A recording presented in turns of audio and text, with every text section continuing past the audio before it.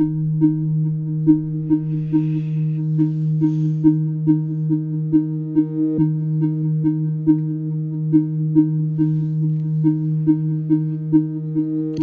Strange Stories UK here again, Series 5, Episode 4. Calling this one London Gangland, the unsolved murder of Jack Buggy, shot by Franny Daniels. Bit of a mouthful, I might have to make that a bit smaller. Word of warning, it's a bit of a ramble. There is some bad language when I read out some dialogue said by other people, not by myself. I did a search on Jack Buggy. There doesn't appear to be any other podcasts on this subject, so on with the show. So, as said, this podcast concerns a gangster called Scotch Jack, or John James Jackie Buggy, who was shot in London during May 1967 in a gambling club in front of about 20 witnesses. His body was later found floating off the coast of East Sussex. The police met with a wall of silence from all those involved, and the chief suspects all fled the country. Despite a thorough police investigation, where they had their strong suspicions, they could not get enough evidence to charge those they thought responsible. It was a newspaper article in 1972 when a woman, who knew of the story but was not present at the time, sold a false story to the News of the World newspaper, and this opened the case again. This caused developments, and this time there was a court case. So this is the story. Scotch Jack, or John James Buggy, was born in New York on April the 6th, 1933. His parents were both British. The family moved back to the UK, to Glasgow in Scotland, in the same year, 1933, and then they got divorced. Buggy was brought up by his father, who was known as John the Yank Buggy, who was born in 1902. Buggy's father was described as a worthless character, and as a result other relatives helped bring him up. It's not known what happened to his mother, Agnes, a maiden name Taylor, who was born in 1906. Buggy was in trouble with the police from an early age. He was sent to a proof school and had a number of jobs after he left school, including time spent in the USA Air Force, from which he deserted. Buggy married Babe Kimmons in about 1951, when he would have been aged about 18 years of age. This was in Kingston upon Thames in Surrey. The marriage did not last. Buggy was a violent criminal and a bully. In February 1961, he received a 9-year sentence for GBH, that's grievous bodily harm, and he was released in December 1966. Buggy was known for his violence and quick temper. He was jailed for shooting the wrestler Ronald Reader following a backstage row at the Pig Ale Club, which was a supper club and live music venue at Piccadilly Circus in London. Buggy and another man were refused permission to go to the dressing room of Shirley Bassey, who was appearing at the club. They wanted to take Shirley Bassey to a party at the West End, in a West End flat on the evening of the 24th of September 1960. It wasn't a great surprise to learn that her manager did not let them near the dressing room. Buggy hung around and an argument broke out with Reader. Buggy hit Reader with a plate and Reader said, "Outside." Buggy said okay, but with tools. Reader told them that he did not need a tool, but he did not realise that Buggy had a gun. The bullet went through Reader without hitting any organs, so he survived, and Buggy got 9 years inside. When Buggy was released from prison in 1966, he met with Anne Phillips. They met on Christmas Eve 1966 at the Old Crown Pub, Kingston. Hello Goodbye by the Beatles was number 1 in the pop charts, and Swinging London was the place to be. Anne Phillips was married with a child at the time, but she moved in with Buggy at 35 Agarth Court in Sutton Common Road, Sutton, Surrey, within a week of meeting him.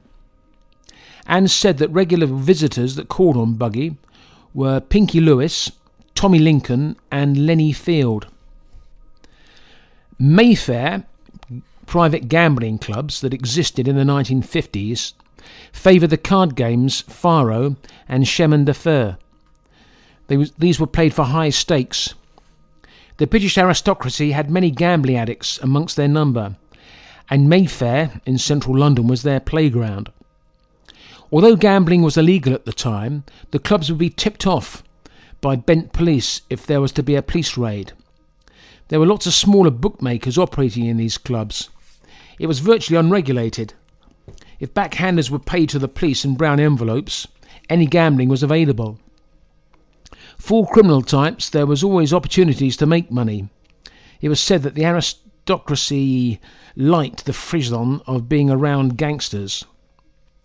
It was John Aspinall who organised private house gambling parties playing Chemin de Fer. This was a quick game that caused huge pots of money to be built up in gambling games. Aspinall realised there was a loophole in the law which allowed a host to charge 5% of a pot if gambling took place in a private, not a regular gambling place. Then it was ignored by the law. Although it was a grey area, it allowed the toffs to do what they wanted. They could play without being interfered with by the law, as long as the law were being paid to look the other way. Aspinall made a fortune.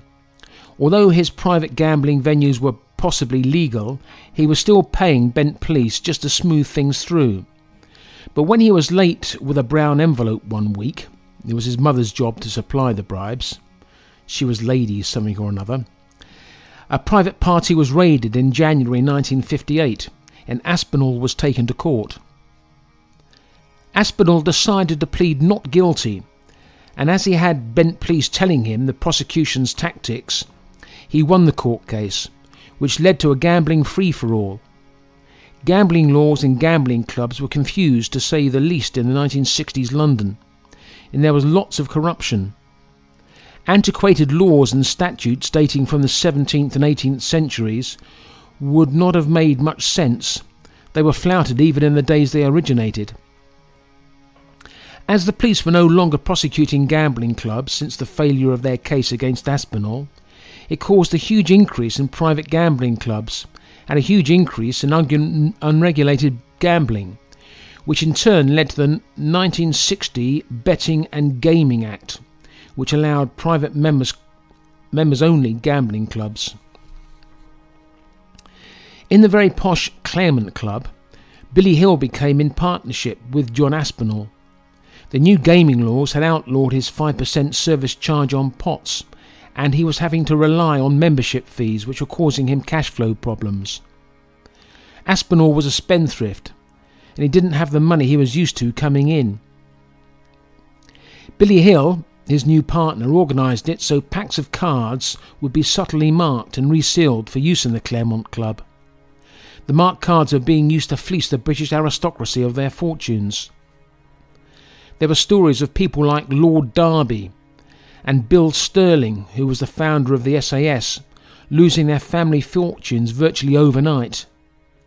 Tens of millions of pounds were being gambled away, possibly due to bent cards, marked cards and trained bent croupiers and bent players.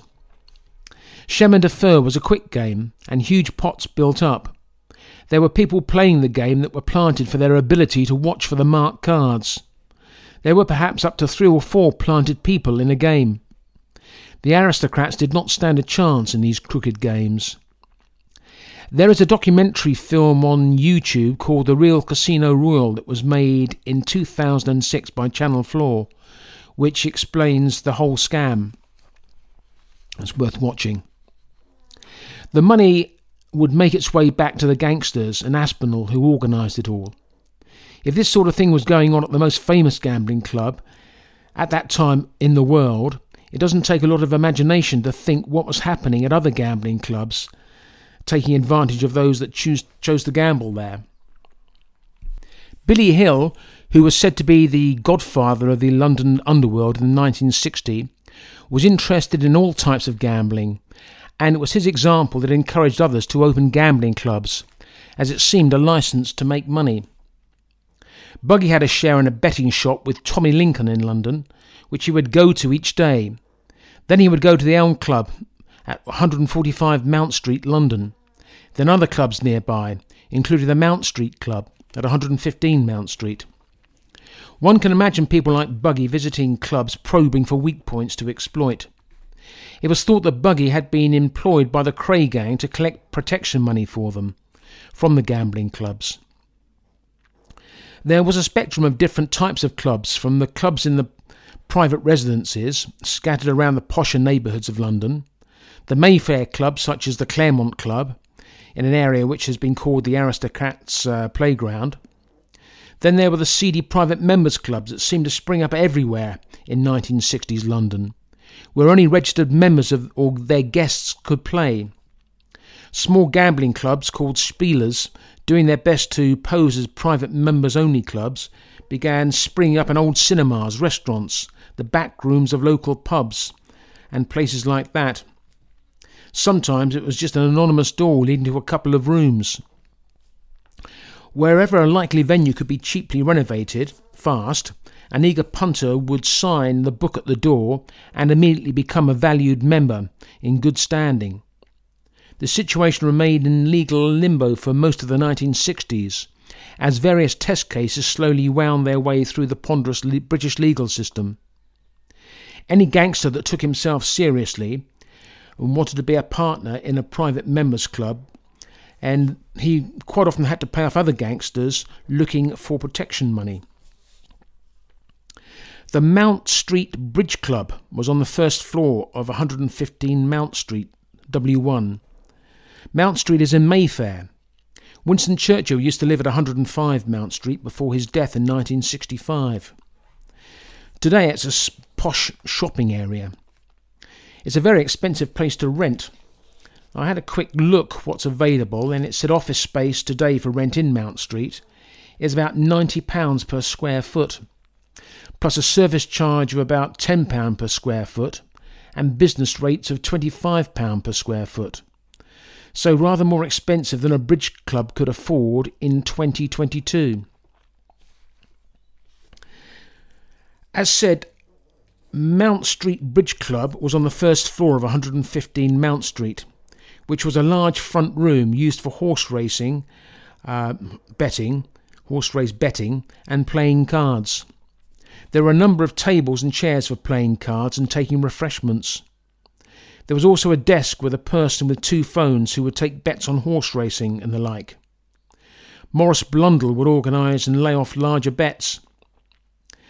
A middle room with armchairs and a television, and a third room with an attached kitchen where the clientele could have a meal.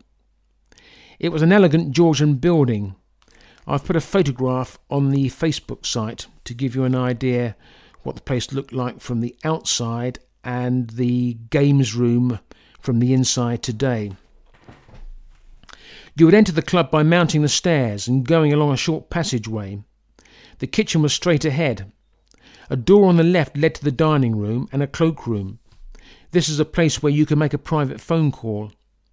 From this room on the left-hand side there were steps up to the television room, which also had a public phone box. Through this room led to the main gambling room, the club room where there were tables and chairs and blackboards written with the names of horses and dogs and their starting prices. The club had wall lights and overhead lights over the gaming tables. The card games played were anything except bridge. 79 rummy, where you counted the points up to 79 and then you were out. Faro, Kaluki, gin rummy, Klobosh, and Yosmaniel. The club was open from about 9 a.m. Sometimes it stayed open all night, and it was open 6 days a week. During the morning, snacks, teas and coffees were available. Then there was lunch, and then snacks in the afternoon. In the evening, dinners were available. Roast dinner and steak were popular. Meals were served by Nellie, Betty and Little Alf. Betty was around 40 years of age. Nellie was much older. Dougie Wardle was born in Melbourne, Australia in 1926. He was a regular at the club and said that he was never charged an entrance fee or any membership for entry to the club. He knew most of the gamblers that were there. These included the Aga, Morrie the Head, Bimbo Smith, the Swan, Brian Kempner, a man called Gillette, Alfie Haynes, Joe Baker, Pat Burns, Freddie Thompson, George Kid Bartlett, Waggy Whitnell, Jack Buggy, Danny McElroy, Benny Hill Morris. He was the French chef at the Colony Club just down the road. And there were many others, Albert Dimes, Jack Martell and others. It was a popular club amongst a certain type of clientele who were happy to be in the Mayfair area. Dougie Wardle was a criminal. As said, Australian, he made his money through blackmail. He would dress up as a policeman and go to public male toilets pretending to be a police officer and arrest people. This was his business model, and he claimed he made hundreds of thousands of pounds over the years in blackmail. Wardle first used his business model in Australia, but decided that the United Kingdom would be a happy hunting ground, and he came to the UK in 1962. He was first arrested in 1963 for blackmail, but despite convictions, he was so successful he kept his business model going. It proved so lucrative. Dougie was popular at the club, a club where many criminal types relaxed with each other. Wardle first met Buggy in 1966 at the Mount Street Club. Buggy was finishing his sentence at an approved hostel after prison. Wardle and Buggy also both went to another club called Chez Nous in Inverness Street in Bayswater, which was run by Waggy Whitnell and Jack Buggy. They also used to drink at the Audley, at the corner of South Audley Street. Wardle said there was some trouble during 1966. There had been a bank raid across the road from the club. Wardle said there were rumours that club members had been responsible, and Buggy and Whitnell, who had both been close and were taking bets at the club, they stopped coming in for a while. Wardle thought there was some disagreement over money. They'd both been involved in a bank robbery, but he didn't know for sure. It was just a rumour, although a strong rumour. Mount Street Bridge Club was known as a meeting place for criminals, Australian criminals in particular. The club was run by Francis Daniels, aka Franny Daniels. He was born in 1910 and lived at 88 Portland Place. He was assisted by his nephew, Charles Whitnell, or Waggy Whitnell, and Whitnell was once good friends with Buggy, but as said, they'd fallen out over money, though the details were unknown. Other people employed at the club were Abraham Lewis, who was born in 1909. He was a club secretary, and he was known as Little Elf. He basically was responsible for the day-to-day running of the club. Morris Blundell, born in 1907, looked after the horse racing, and David Harris, born in 1928, was known as Punch, and he was basically Blundell's minder. Betty Lill was born in 1902. She was the cook. What was it? 1912 she was born. And Eleanor Angel Nelly was the cleaner, who was considerably older. So Frank, or Franny Daniels, had a nickname, Franny the Spaniel. He'd been a criminal with gangster connections all of his life. He was part of the gang organised by Jack Spot, who were involved in the Battle of Heathrow in 1948, when a gang tried to drug guards by putting barbiton in their pot of tea and steal gold bullion. It all went wrong, the police had been tipped off, and Daniels claimed to have escaped by clinging to the underside of a police van travelling from Heathrow to Harlesden Police Station, a 12-mile journey. He intended to drop off at the first traffic lights, but just seemed to hang on despite being scalded by the exhaust. He claimed to have scars on his shoulder all of his life when he scraped the road several times during his journey. Anyhow, the story was good for his reputation amongst his underworld colleagues. Daniels was good friends with Billy Hill, and when Hill came out of prison, he switched to join the Hill gang, along with many others that became part of London's gangland. Others in Hill's gang included Albert Dimes and Frank Fraser, Mad Frank as he was known, and they all had an interest in the private clubs in London. Daniels had avoided criminal convictions since about 1944, apart from gaming offences. Before 1944 he had convictions for shop breaking and receiving stolen goods. I know we haven't yet talked about the shooting of Buggy, but I'd like to give a bit more background which helps explain the situation. So 6 years after the shooting, when the case had been reopened on the 27th of April 1973, Tony Lederer, who was born in 1920, gave a statement to the police. He said that he lived on the second floor flat at 115 Mount Street in 1967. Lederer was now working at a Regency Club, Dorset Avenue, Northwest 1, where he managed 2 bridge gaming tables. This was in 73. Lederer said that until about 1960, in conjunction with his mother, he used to run a bridge club at 115 Mount Street. It was on the first floor. The club was known as Lederer's Bridge Club. During 1960, they sold the club to a Mr. Eddie Fletcher, who had a partner called Wally Furman. And since that time, although the lease was still in Lederer's name up until 1968, he had no connection with the club, and he insisted changed the name to Mount Street Club. He didn't want the name Lederer's to be associated with the new owners. Lederer said that as far as he knew, it was Betty Lill that helped run the club. She was the woman that helped Lederer's mother run the Lederer's Bridge Club before 1960. Abraham Lewis, Little Elf, was the club manager. Nellie was still the cleaner. She'd been with the club for a very long time.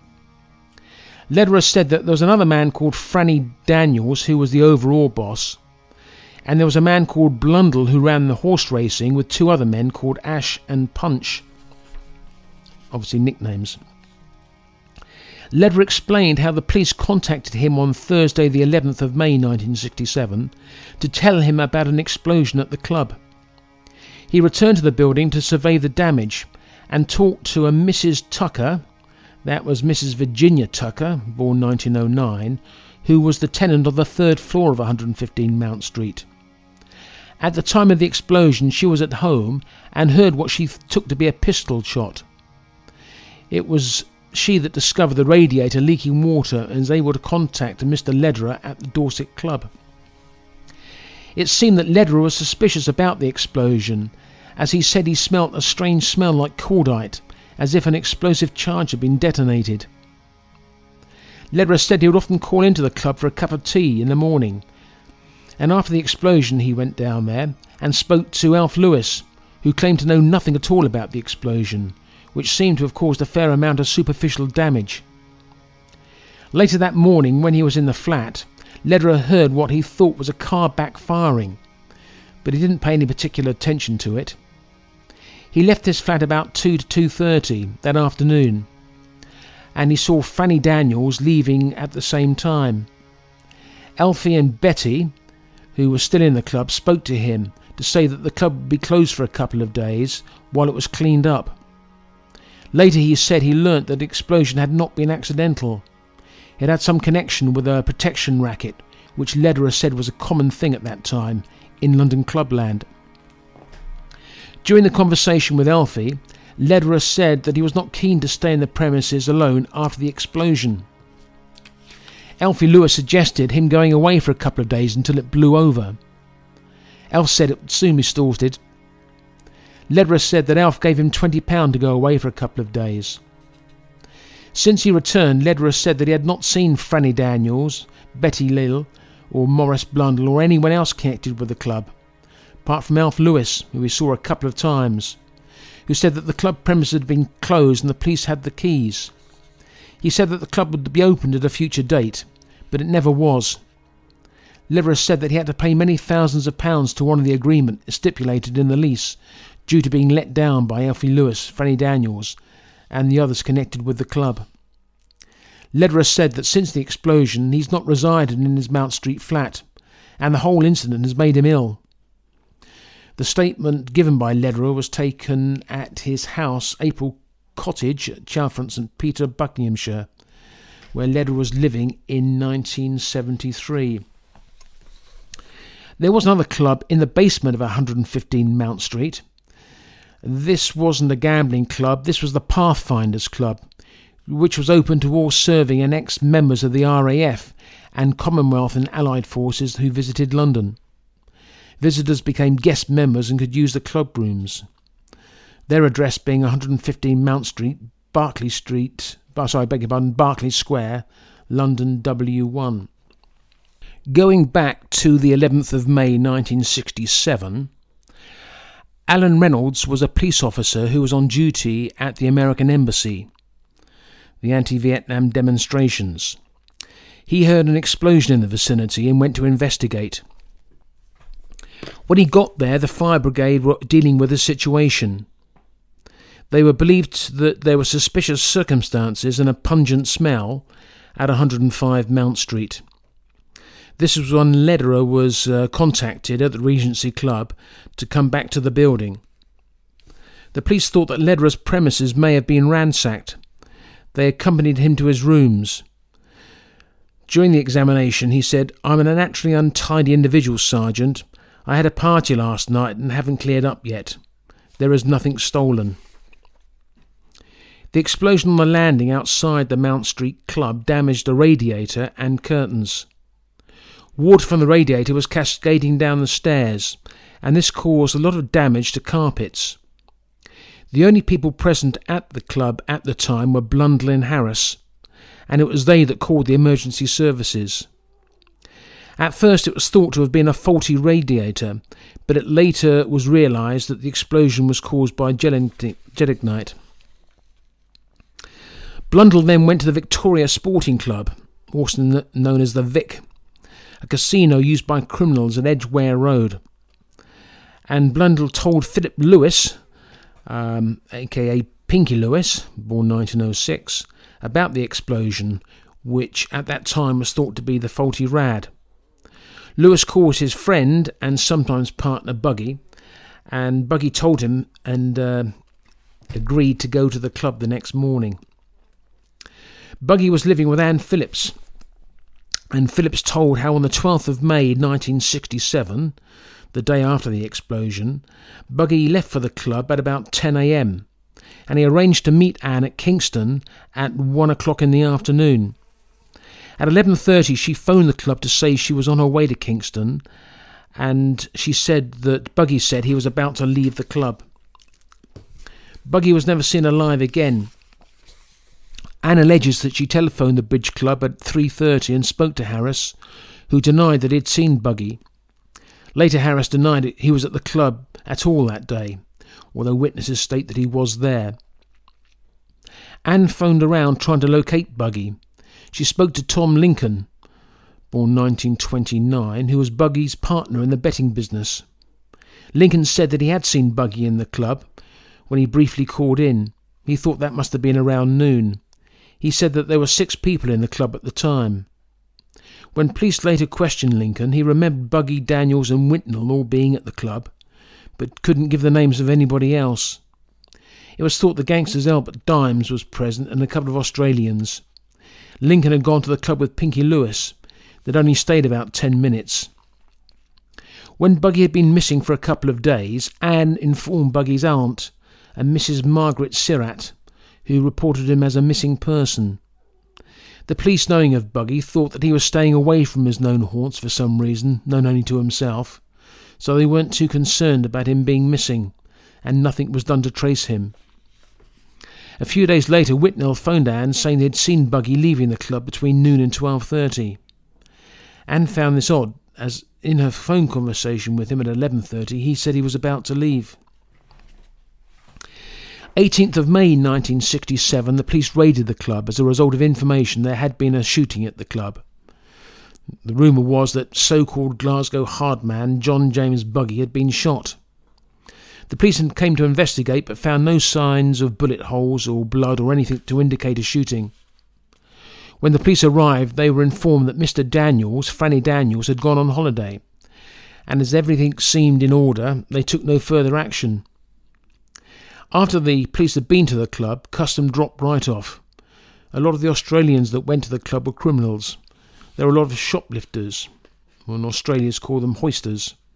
They all made themselves scarce from the club, which may have been part of the reason that the club never really reopened. It was going to be easier to set up a new club elsewhere that did not have a reputation. Wall had started to use the Astor Club in Mayfair, and that was a well-known haunt of both the aristocracy and London gangsters. And it was a club that was regularly used by the Cray twins, the Cray gang. About a week later, more rumours began to circulate confirming that Buggy had been shot at the club. Superintendent Butler learnt through an informant that it was definitely Buggy that had been shot at the club. This was an informant of Nipper Reed who supplied the information. Reed at that time was trying to build a case against the Craves, who were thought to have been muscling in on London clubland. Buggy was on Reed's radar as being an associate of the Craves, and Buggy had been making a nuisance of himself in a number of clubs. However, Reed did not want anything that was going to interfere with his investigation into the Cray gang, and that would all be arrested within the year. Newspaper reports began to report rumours saying that Buggy had been released from prison in December 1966 after being imprisoned after a shooting at the Gill Club. He was known as Scotch Jack and was thought to have been shot after £30,000 had gone missing from the Great Train robbery in 1963. Although this was almost certainly false information to throw the police off the real cause, which was protection rackets of the clubs. Other rumours put out that Buggy had gambling debts. At this time, almost all arguments about London criminals were supposed to be as a result of the Great Train robbery, arguing over the proceeds that hadn't been recovered. Other rumours about Buggy said that he had been warned that unless he settled gambling debts of between £20,000 and £30,000, he would be shot. Another rumour was that it was a mafia-based killing organised by Albert Dimes. Dimes was associated with the American mafia, who had been attracted by the money made at London gaming clubs, and they had been approached by London gangland, though this isn't really considered a viable scenario. Dimes was now a bookmaker, and although he was almost certainly involved in other enterprises, Dimes had been an associate of the Richardson gang, and he would have worked against the Cray gang even after the Richardsons had been jailed for life. Dimes didn't like the Crays. Dimes was a close friend of Franny Daniels, but he was more of a personality than a gang leader. It's difficult to know who would have been working with or against Buggy at the time, as he was a hired muscle. He was known as a chiv merchant, quick to attack somebody with a knife. Buggy had worked with Billy Hill in the past. It was said that Buggy had been working in the clubs for protection to be given by the Crane gang. It was not all certain at this point, but all the evidence points towards this. Hill was no longer active in London, and it was thought that since the Richardson gang had been sent to jail in April 1967, just a month before Buggy was killed, it was most probable that Buggy was acting for the Crays and trying to muscle in on Mayfair gambling clubs. There was a huge power vacuum in London after the Richardson gang was sent down. Buggy, a hired thug, would have been in demand to shake things up. The Crays were known to have been interested in businesses in the West End, and even though their gang was chaotic, they were still feared and influential at that time. They had visited America, New York, to research the new business opportunities. Although the trip was not thought to have been that successful, when the Crays returned to London, they started demanding money from London gambling clubs with renewed vigour. It's interesting that the police detective Nipper Reed was given the information by his informant that Buggy had been killed. Buggy being shot would have sent a message to the Crays: stay out of central London. Nipper Reed, who was determined to get the Crays in jail, wanted nothing to spook them, and may have played down what he knew about events around Buggy and other events in order to take the Crays down at a later time. The Crays were not popular with much of London gangland. It was known that they wanted to muscle in on London clubland, and it was thought that Billy Hill was feeding back information about businesses ripe for protection and possible robbery targets. The Krays were predatory, looking for the chance to exploit. They were providing protection for the newly opened betting shops. They were involved in the business of one-armed bandits or slot machines. The Krays became to be hated because they did not tolerate any disloyalty. A lot of people got striped by the Kray gang. They ignored the fact that Jack the Spot and Billy Hill, the previous overseers of London gangland, their power came from their ability to avoid violence, but the Krays thrived on confrontation.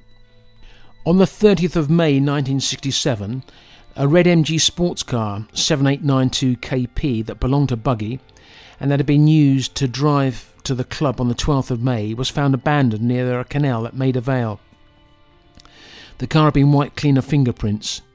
It was later shown that the car had received a parking ticket late in the afternoon of the 12th of May. Police divers searched the canal.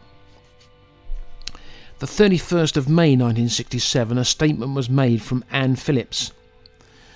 Her maiden name was Knight, born 1941.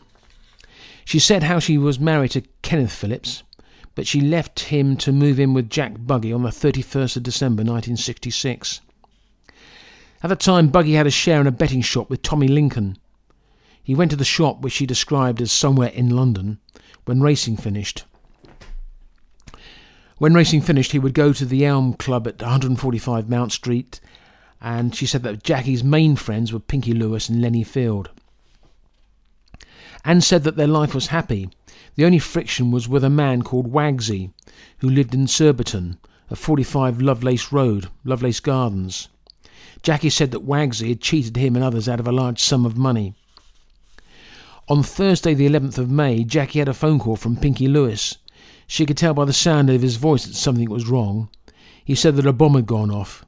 Jackie said he would go at once, but Pinky said there was no need. The law were already there. Jackie had asked him to ring back in an hour if there was any trouble. There was no other phone calls that night, and it was the next morning when Jackie left the flat at 10 o'clock. He said he was going to go up to the club to see what the trouble was, and to collect money that he was owed by Morris Blundell. When Buggy left the flat, he arranged to meet Anne in Kingston between 1 and 1:30 p.m. later that day. He had only just gone when there was a telephone call from Pinky asking if Jackie had gone to the club. When Anne got to Kingston Market, she got there at 20 to 2, she had arranged to meet Jackie at her mother's fruit stall in Kingston Market, but he wasn't there. She telephoned the club at 3:30 and spoke to Punch to ask if Jackie was there. He said that as he had just arrived, he couldn't say who was at the club. Anne phoned the club several times and spoke to people there and asked if Jackie was there or if he had been in, and nobody said that they'd seen him. On the same evening that Jackie didn't come back, she telephoned Tommy Lincoln. Said that he saw him briefly at the club the day beforehand, and they left just before he said he was leaving.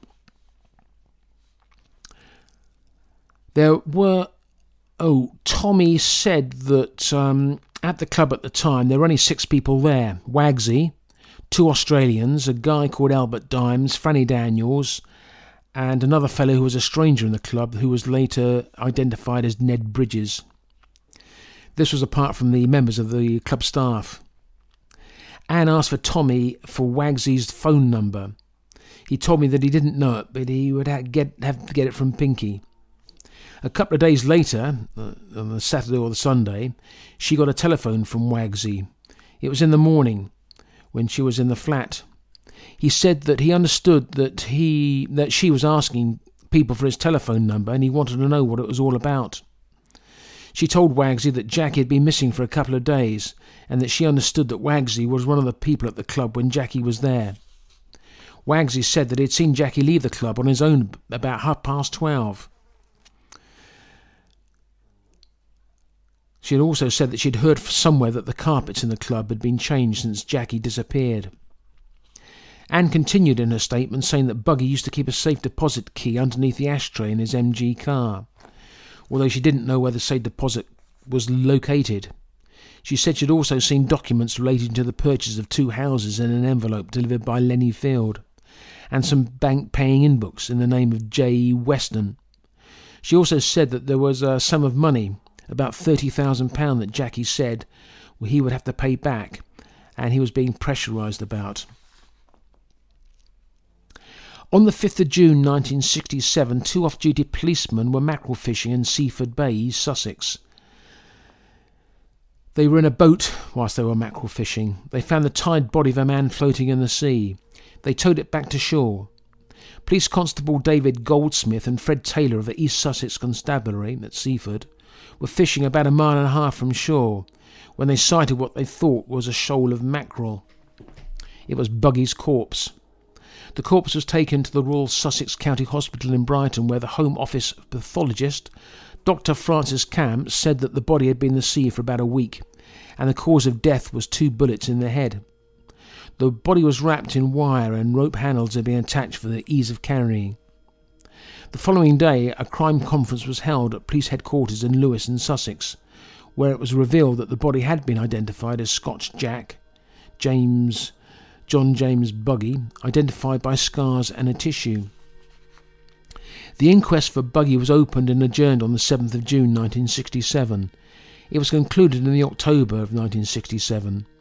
The coroner was told that Buggy was wearing the same clothes as he was last seen, suggesting that the anonymous phone calls that the police had been receiving were possibly correct in the fact that Buggy was killed at the club. The rumour was still that Buggy had been killed over £30,000 missing from the Great Train robbery. Arthur Butler, the superintendent from the Metropolitan Police, was saying that there was nothing to prove that Buggy was murdered in Seaford or on the south coast, as tides and currents could carry bodies long distances. Butler then gave some rather unusual comments, quoting the Gospel of St. Matthew's. "You live by the sword, you die by the sword," suggesting that he was not unduly concerned over Buggy's death, in that he'd brought it upon himself. It was also strange the comments made about the body being in the sea. It was as if Butler was trying to throw the murderers off what the police were thinking. Camp's report said that the body was clothed in a black polo neck jumper, grey trousers and brown shoes, and was bound with heavy wire from head to foot. The tattoo was across hands over a heart on the right forearm. The body had been shot several times in the head and the body by .22 bullets. The body had died about 3 weeks previously. There was also a rib fracture and bruising, which had occurred before death. 4 bullets were recovered from the body. On June the 6th, the body was identified by Anne Phillips by the tattoo on the right arm. Buggy's driving licence was still in the pocket of his trousers. Both of his hands were severed from the body and taken to the fingerprint department, where they were identified as the hands of John Buggy. On the 7th of June, the inquest at Haywards Heath was adjourned until the 10th of October, when a verdict of murder by person or persons unknown was given. The 7th of June, at the inquest at Haywards Heath, Anne Phillips was living at 2 Pembury Court, Ewell Road, Tolworth, Surbiton. She identified items of Buggy's clothing, saying that he was particular about what he wore. He was a sharp dresser. She also identified a gold wristwatch and gold strap that he was wearing. At the inquest, police had told how on the 12th of May, after the explosion, police went to Mount Street Club, where it was business as usual, despite the sodden carpets and the water leak. Staff had cleared up and members came to play cards and wait for the horse racing to start that evening. Buggy was seen to enter by several members at about 11 a.m. and was drinking tea. The police thought that many of the witnesses seemed vague about who was at the club at the time.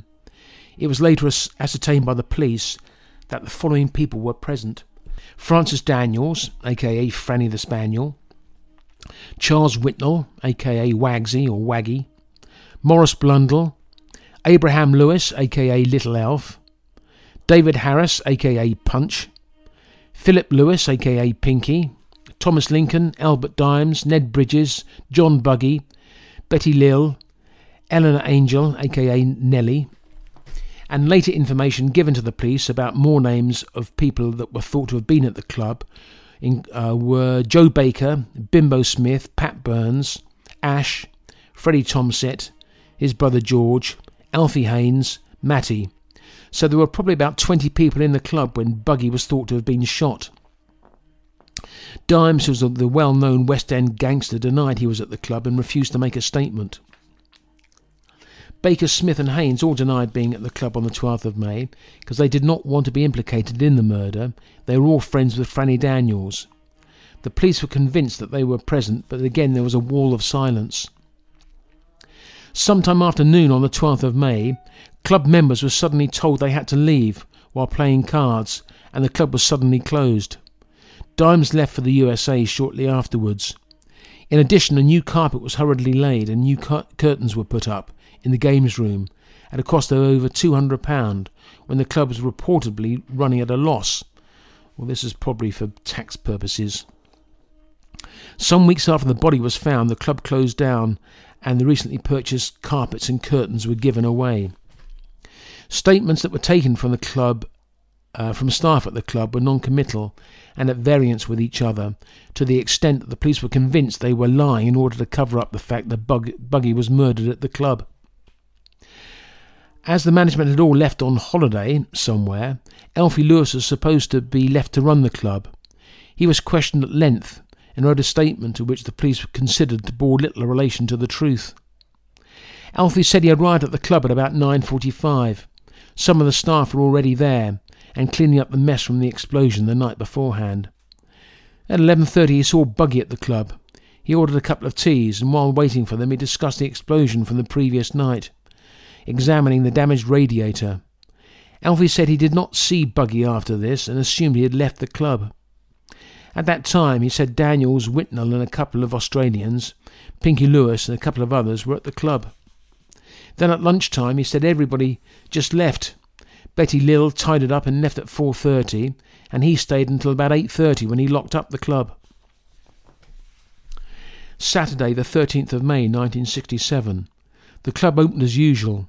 Daniels and Whitnell were both present, but that evening Daniels said he had to go away for a few days, and Alf was told to run the club as usual. That was the day the carpet was quickly fitted, and the new heavy curtains. Alf thought that Nellie the cleaner had been on holiday on the 12th of May. Other witnesses questioned by the police said that Daniels and Whitnell were definitely not at the club on the evening of the 13th of May. The police thought it very suspicious that Alfie, who was a club secretary and responsible for membership, was unable to name the people that were at the club on the 12th of May, and they should anyway have signed the visitors' book if they were guests. The club had closed for good by the end of May 1967. When the police questioned Blundell, who was at the club on the 12th of May, he said that he was only at the club for a few minutes to pay winnings to a horse racing bet to Buggy of £130. He returned to the club later that afternoon at about 2:15, but he only saw Lewis, Lill and Daniels there. Blundell and Harris, or Punch, had gone to the Victoria Club that evening. The following day, Blundell decided to quit the job on the grounds of ill health. He had been running the horse racing for the past 4 years at the Mount Street Club. That was a bit surprising to the people that knew him, because no one knew that he was of ill health. David Harris, aka Punch, denied he was at the club on the 12th of May, although others claim he was there, and left the club at 2 p.m. with Daniels and others. Betty Lill, who did the cooking, but said she was the receptionist at the club, had been employed there for 20 years, working between 10:30 and 6:30. Betty spun a story, but the police claimed that they did not believe a word of what she said. Eleanor Angel, aka Nellie, claimed that she had been on holiday in Darlington on the 12th of May, although witnesses saw her at the club. Police thought that Betty and Nellie had both witnessed Betty and Nellie had both witnessed Buggy being killed at the club, or were in the next room when he was killed, and they were coerced into giving false information. Police thought that the women had helped clear up the bloody murder scene. In 1972, when the case was reopened, Nellie by that time had passed, but they spoke to her brother John Edward Baker of 4 Dean Grove, Darlington, County Durham. He told them in May 1967 his older sister, Eleanor Angel, Nellie, came to stay with him and his wife for a holiday. He was unable to recall the exact dates, but his sister told him that she had washed some blood away in the club where she worked. As far as he could remember, had something to do with a killing in the club, and she helped wash the evidence away. Police later discovered that Nellie left for Darlington on the day after the murder because she had told her friends that the club was closing down, and she was not sure if she had a job to return to. Her later confirmed that she did in fact leave London on the 13th of May, 1967. But as I said, Nellie had died before the case had reopened in 1972. It seemed that there were a number of false witness statements that did not agree with each other. It would be tiresome to go into each and say how they were suspect, but the police realised that the people were not being truthful and not telling what they knew. Officers from the Forensic Science Laboratory examined the club premises after the shooting, but could find no evidence that Buggy had been murdered there. The police were looking for Whitnell and Daniels and searched their home addresses. As a result of this, Whitnell was discovered to be the owner of a Shakespeare Super V Skymaster speedboat with a Johnson outboard motor. He also owned an ex-Ministry of Works Land Rover which he used to tow the boat with. Further inquiries showed that the boat was used from Cresta Marina at Newhaven in East Sussex. The boat was known to have been at the marina during April and May 1967. Cresta Marina was just really floating pontoons that were so common now. It was the first marina of its kind in the UK, possibly inspired by the floating harbours used for the Normandy landings during World War II. On Sunday the 14th of May 1967, two men were said to have arrived at Cresta Marina in Whitnell's Land Rover, saying they had permission to use his boat. Derek Hodson, who was a slipway attendant at the marina, helped them launch the boat in the rain. Hodson said that the men seemed unsure how to handle the boat. Later that day, Hodson helped pull the boat out of the water onto a trailer when they drove away. On the 15th of May, police learnt that the AA breakdown services were called to a Land Rover and boat that had broken down on Christ's Hill Way, Cardiff. There was only one man with a Land Rover, and he gave his name as Harry Riley from London, but it was later confirmed that it was Charles Whitnell.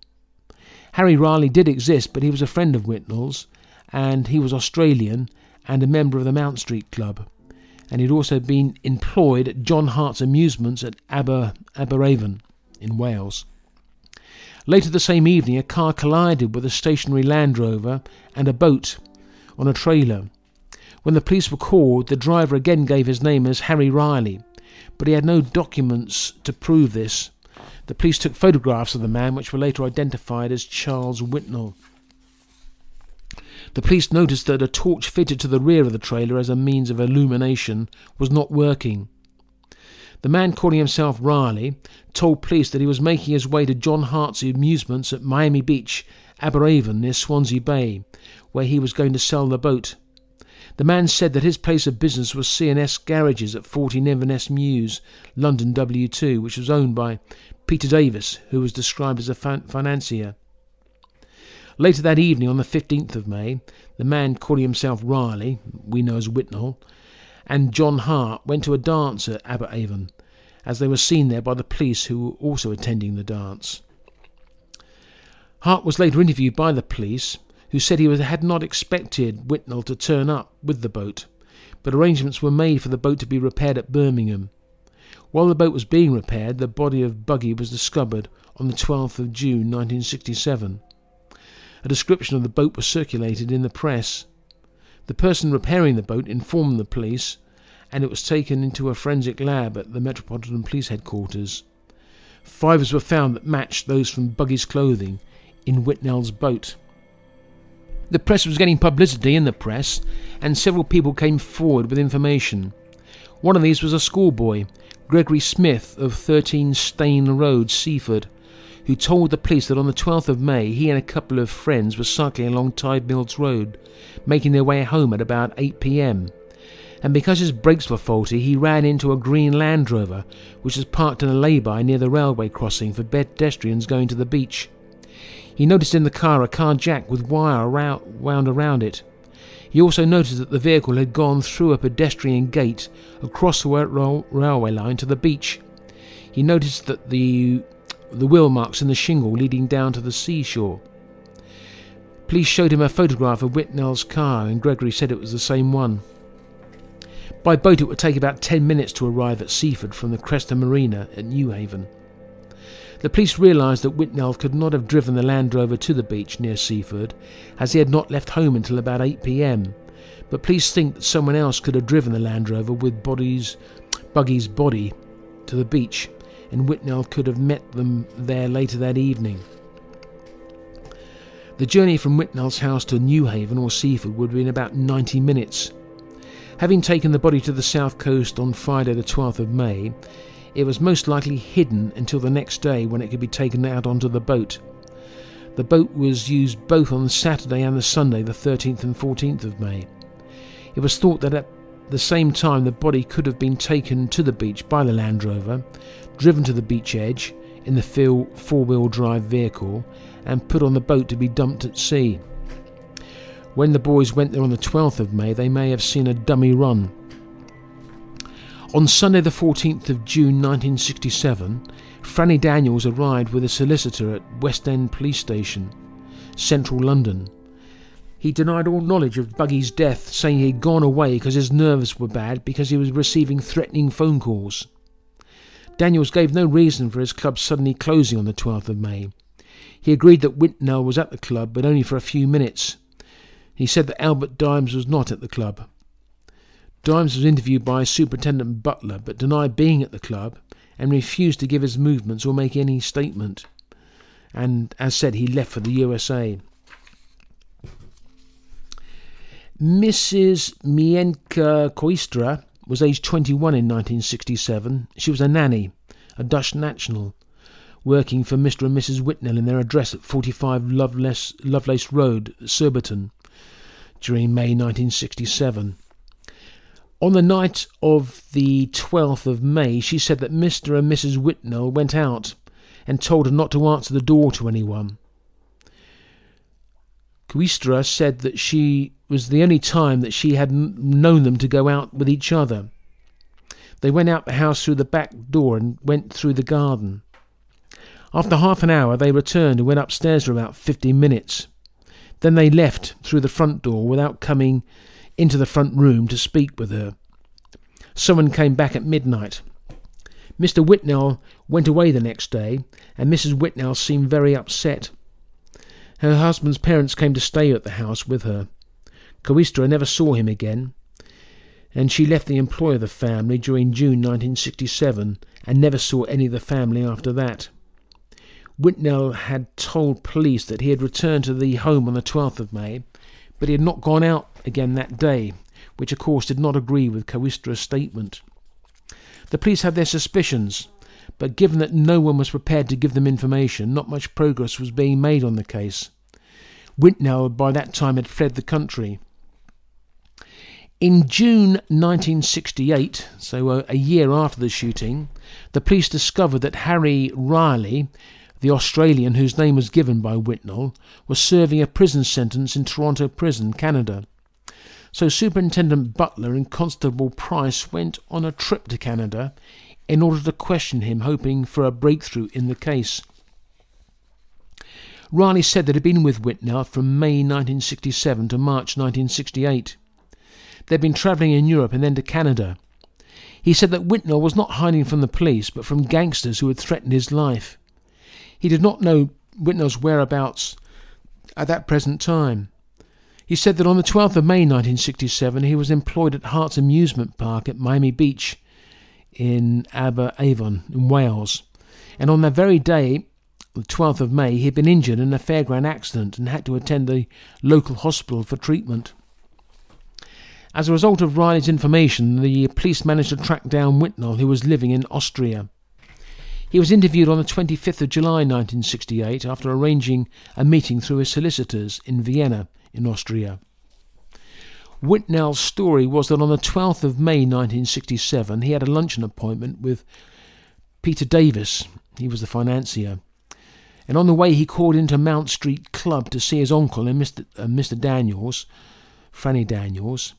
This would have been around noon.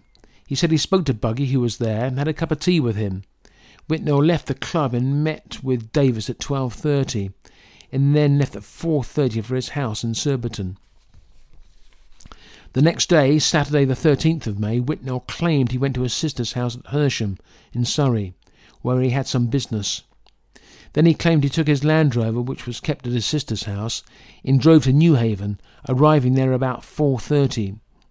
He claimed that Buggy had been using his boat on several occasions, and saying that the starter was faulty, and he wanted to test it for himself. He was blaming Buggy for damaging his boat. Whitnell then claimed that he put the boat in the water and tested it, and then put the boat on the trailer and took it back to his sister's house, and then drove back to his house. Then at about 10 p.m.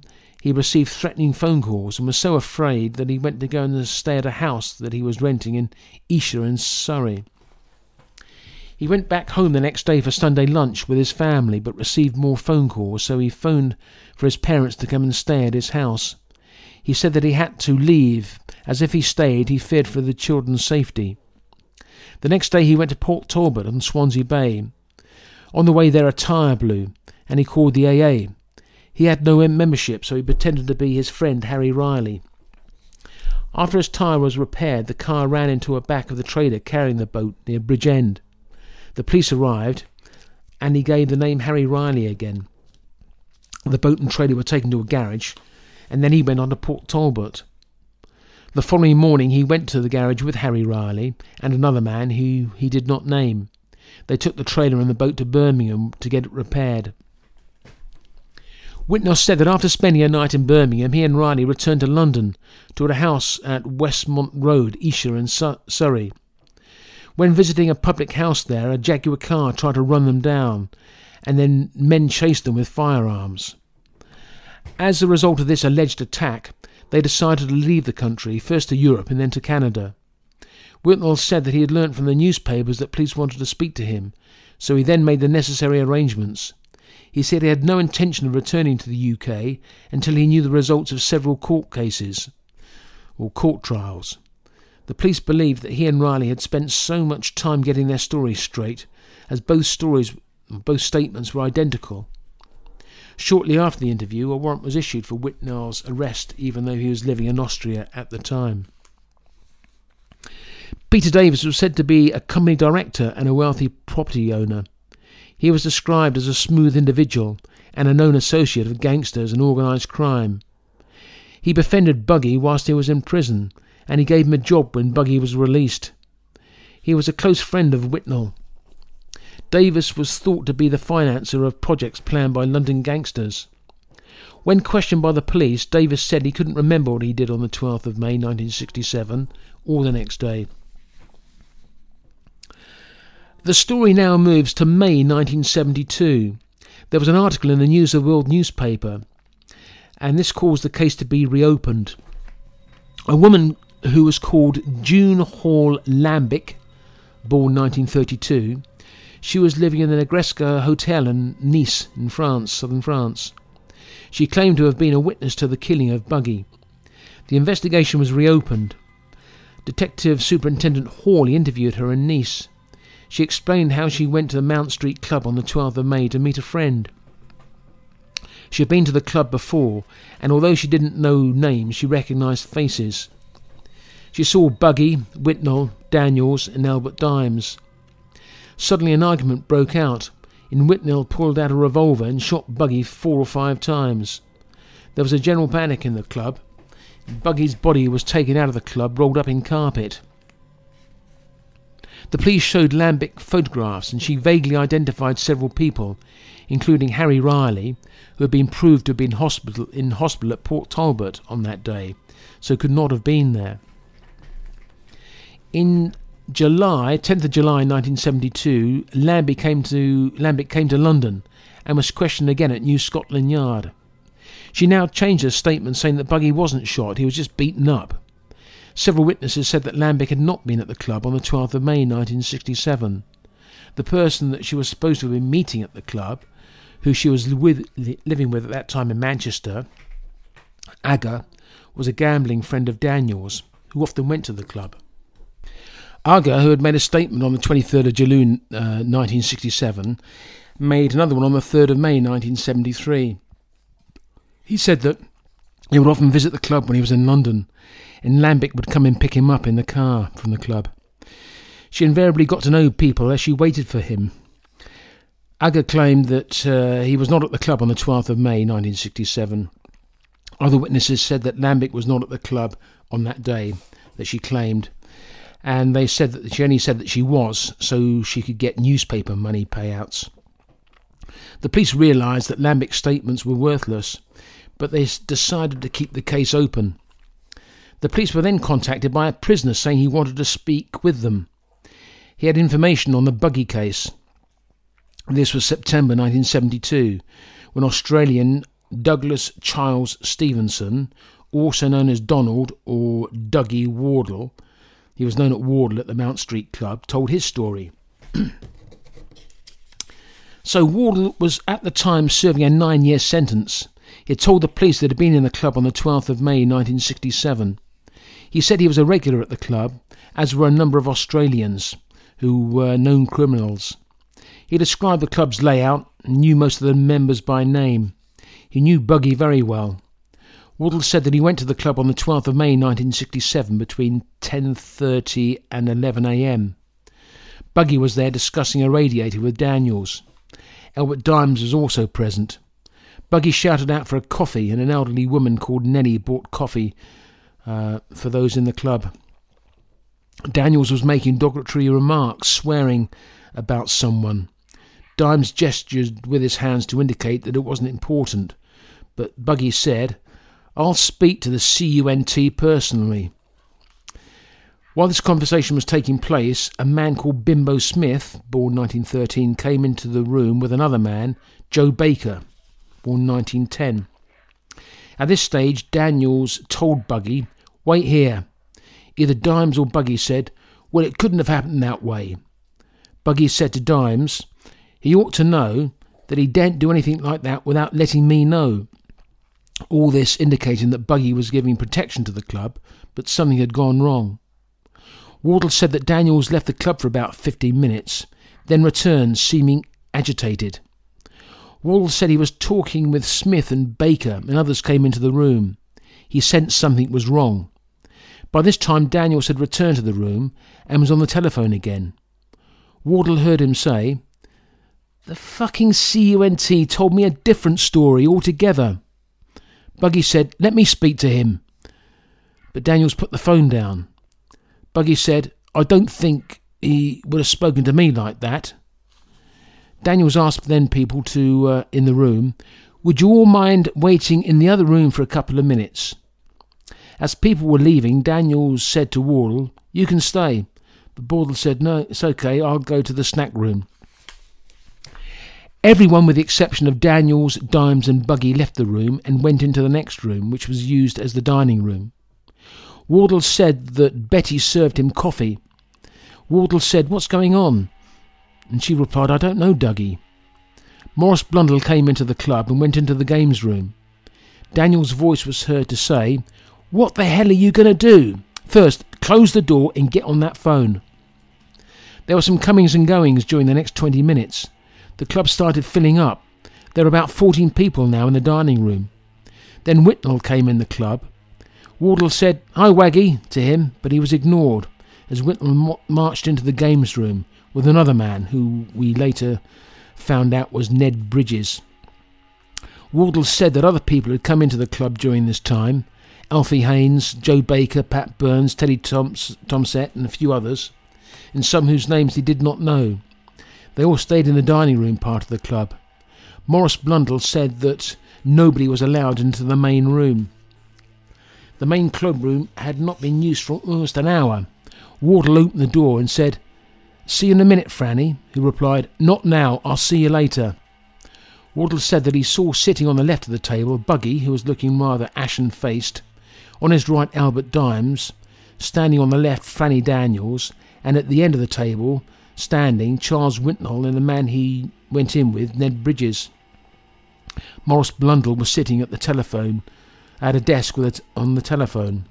Wardle said he sensed an atmosphere, a tenseness in the room. Wardle decided to leave the club at this point, about 1 p.m. Wardle asked his friend, Burns, "What's going on?"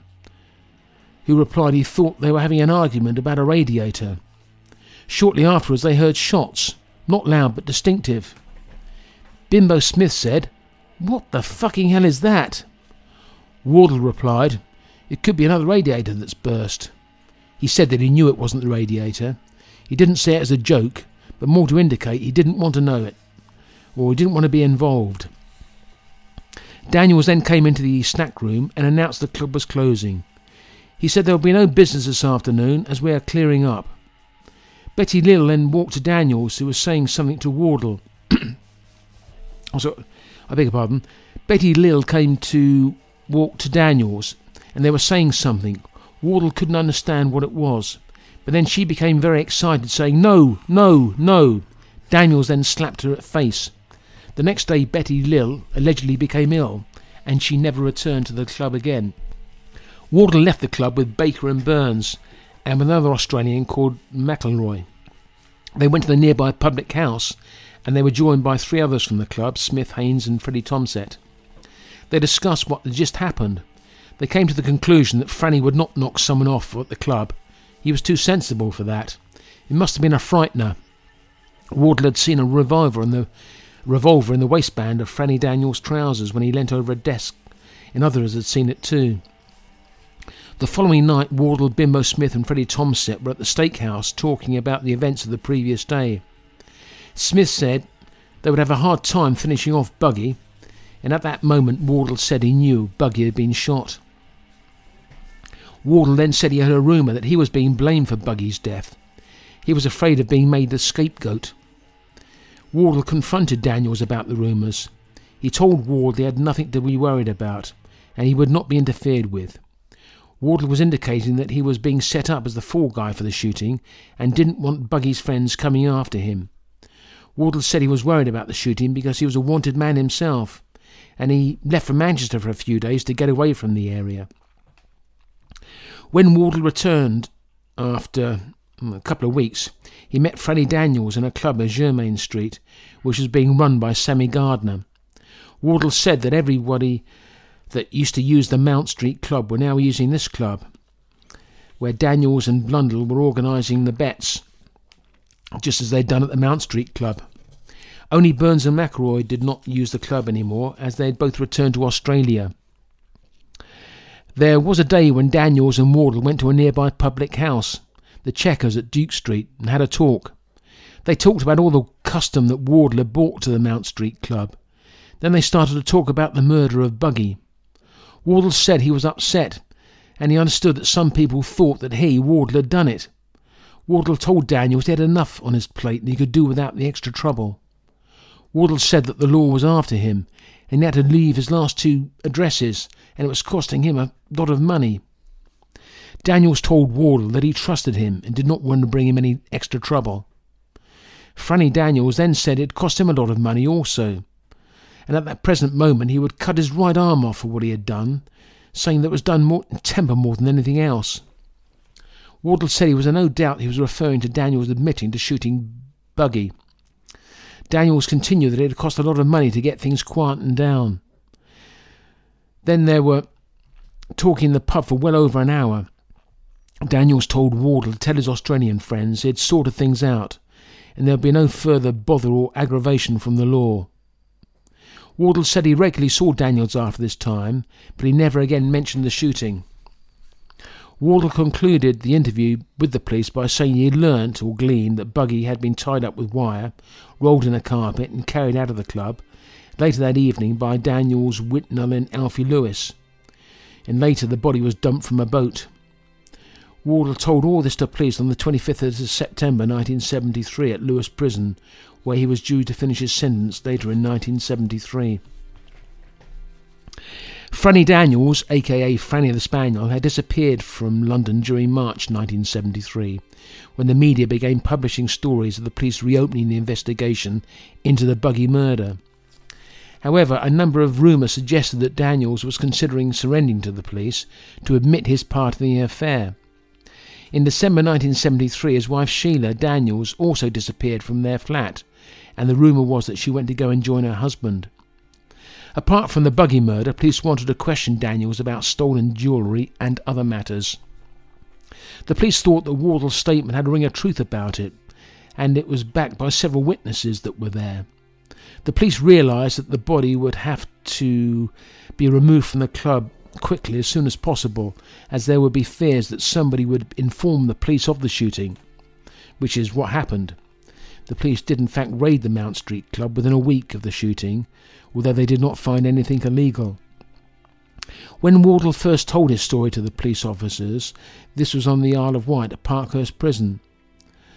Since a 1968 blackmail charge, Wardle said that he did not want to speak with officers from the Metropolitan Police, as he knew that they were corrupt. He knew they had been paid off for the Mount Street Club and the Germain Street Club.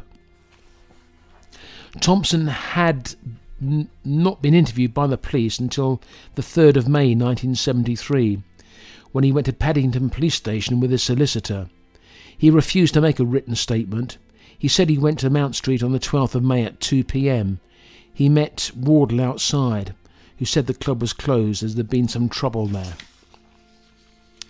Alfred James Haynes was serving a 10-year sentence when he was questioned by the police during April 1973, and told a similar story to Tomset, that he had arrived after the club had closed down on the 12th of May. Bimbo Smith, Duncan James Smith, and Fred Baker refused to make statements. So 6 years after, the police still faced a wall of silence from those that may have known what happened. Patricia Jane Godsell was born in 1942. She was a beautician and lived with Wardle until the end of 1967. She remembers dropping Wardle off at the club at noon, or about noon, on the 12th of May 1967. It's a bit later than what Wardle claimed. She was supposed to meet with him at 2 p.m. to go to the cinema, but he did not arrive as planned. She telephoned the club several times, but there was either no reply or the phone was engaged. She got the telephone exchange to check the line and was told there was no problem. She did not see Wardle for a couple of days, when he returned to their flat after suffering from heavy drinking. Been drinking for 2 days. When she questioned him, he replied there had been a bomb placed at the radiator at the club, and Buggy had been blamed for it. Godsell thought that he was lying, as there'd been nothing in the news, and she thought that Wardle had been with another woman and was trying to make an excuse. A few days later, after Buggy's body was found, Wardle told her that the police were looking for him, mistaking him for Harry Riley, another Australian who had a similar build and appearance to him. Wardle told her he had been playing cards with Tomset in the club when Buggy was shot. Police made further inquiries, and on the 13th of April 1973, police received a message from HM Prison Layhill that a prisoner, Charles Edmund Neville Black, born 1928, wanted to be interviewed, as he had information about the Buggy murder. Black told the police that in 1966 he went into partnership with Ned Bridges. This was the man that called Ned that had been in the club when Buggy was shot. The business was Postal Bingo, and the business operated from Cambridge House at Plumstead High Street. In February, the business failed through lack of funds, although Black remained friendly with Bridges, and they visited the Mount Street Club on several occasions.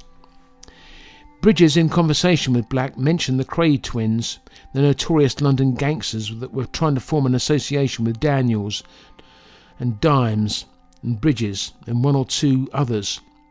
The Crays and possibly others were wanting to move into the lucrative club business. Mount Street was in Mayfair, and so would have been a prestigious club to operate from. Bridges said shortly before Buggy's death, Daniels was leaving the club on one evening and was attacked by a couple of men who robbed him of money and cheques. One of the cheques was later traced to the account of a woman who was a friend of Buggy's. Daniels had also received threatening phone calls. Bridges thought that Buggy was behind the trouble, and he wanted to become a partner in the club. Buggy was said to have been behind the radiator explosion. It was decided that Buggy would be invited to the club for a showdown. There was no intention to kill him in the club, but after an argument between Daniels and Buggy, Daniels shot him. The body was wrapped in a carpet, bound with wire, and placed in a laundry basket. The body would be stored somewhere while the carpet and laundry basket would be destroyed. The carpet was burned in the presence of Black at the rear of Cambridge House in Plumstead High Street. The body was then weighted and dumped from a motorboat into the sea. Black said that it was Bridges who was in charge of the club now, not Alf Lewis, whilst Daniels was away. When Franny Daniels returned to London, he opened a club at Germain Street with a man called Sammy Gardner. Black described the gun and the bullets which matched those found in Buggy during the post-mortem. On the 30th of April, Sammy Gardner was interviewed by the police. He'd been a member of the Mount Street Club, was a friend and former business partner of Franny Daniels. He said that he was not present at the club, but was aware of what had happened. Buggy had been asking Daniels to make him a partner at Mount Street Club. When Daniels refused, the explosion happened. On the day of the murder, Daniels, Albert Dimes and Whitnell and others, all thought to be Alf Lewis and Maurice Blundell, were at the club with Buggy. The intention was to frighten him, but Daniels shot him in a temper, and Whitnell was made responsible for getting rid of the body. There had been a lot of people in the club when Buggy was shot, including Bimbo Smith, Joe Baker and some Australians. They told Gardner they'd all heard the shots. Gardner said he didn't think Bridges was in the club at the time of the shooting, but he helped clear up afterwards, and then he ran the club for a short period before it closed for good. The police felt confident they now understood what had happened. Daniels had fired the shots and Whitnell had disposed of the body. The police thought it more likely that Daniels had been responsible for exploding the radiator. He had blown up his own radiator in the club, so he could blame Buggy and others, so they'd get people on side. Daniels wanted a show of strength with Buggy. The police thought that Buggy had been at home the evening the radiator had exploded, and he was phoned by Pinky Smith to inform him of the damage, which did not cause serious damage, just a slight inconvenience. The police thought that Dimes had been called to the showdown with Buggy by Daniels, as Dimes was a notorious character and not a stranger to violence, and if it had been arranged with Dimes beforehand that Buggy had blown up the radiator, he would be good backup and a show of strength for Daniels. After the shooting, Daniels closed the club for the rest of the day, a Friday, giving no good reason for doing so. It was obvious that something was out of the ordinary had happened. The principal characters, Daniel, Dimes and Whitnell, all left the country, and when the body of Buggy was recovered, fibres of his clothing were found in Whitnell's boat. Whitnell tried to say that Buggy would often use his boat, but Anne Phillips, Buggy's partner, said this was not true. Buggy and Whitnell were not friends, and if he had used the boat, he would have told her. On the 7th of March 1974, Franny Daniels was arrested at the White House Hotel in Albany Street, London. He was claiming no fixed abode and unemployed. He was 63 years of age. He was charged with the murder of John James Buggy. Daniels admitted being present when Buggy was shot and allowed the body to be removed, but said nothing else. Daniels was not a well man. He had a brain hemorrhage in September 1970. He'd been in the prison hospital since his arrest. Daniels had been living in France. He'd fled there during the summer 1973 when the Buggy case was reopened. He let it be known to police that he would voluntarily return to face any charges that would be brought against him. He'd admit the shooting, attempting to present some defence, such as accident or self-defence. Daniels was anxious that Whitnell, who was his nephew, would not be blamed. Daniels was 63, unfit, and wished to get the matter disposed of so his wife and him could live without fear in their luxury flat in London. Wardle was considered a poor witness by the police, had a very bad record, and was currently serving 9 years for blackmail. Any jury would have been warned against acting on his uncooperated evidence. Added to this, he had waited 5 years before telling his story. However, the police thought that as he was nearing the end of his sentence, he was due to be released in August 1974, he appeared to have no ulterior motive, possibly also because he was one time going to be blamed for the murder himself. There was also, of course, the wall of silence, so Wardle was the only real witness against Daniels. The police wanted to bring a case against Whitnell also, but he was living in America. They thought they'd take action against Alf Lewis. The case went to court in 1974. But as the main witness against Daniel and Lewis was Wardle, his evidence could not be believed. Both were acquitted. Franny Daniels went to live in New York after the trial, and although he returned to London, and he died there in 1992, aged 82. I'm not sure what happened to Alf Lewis. Well, that is the end of today's podcast. A bit of a ramble, went on a bit, I must admit. Taken in one take. There's been no editing, so please be aware of that fact. Thank you for Damselfly for providing the background music. I've had a few complaints about the background music being too noisy, so I've lowered the background music. And so I'd like to thank you all for listening or downloading. Until next time, I will say goodbye.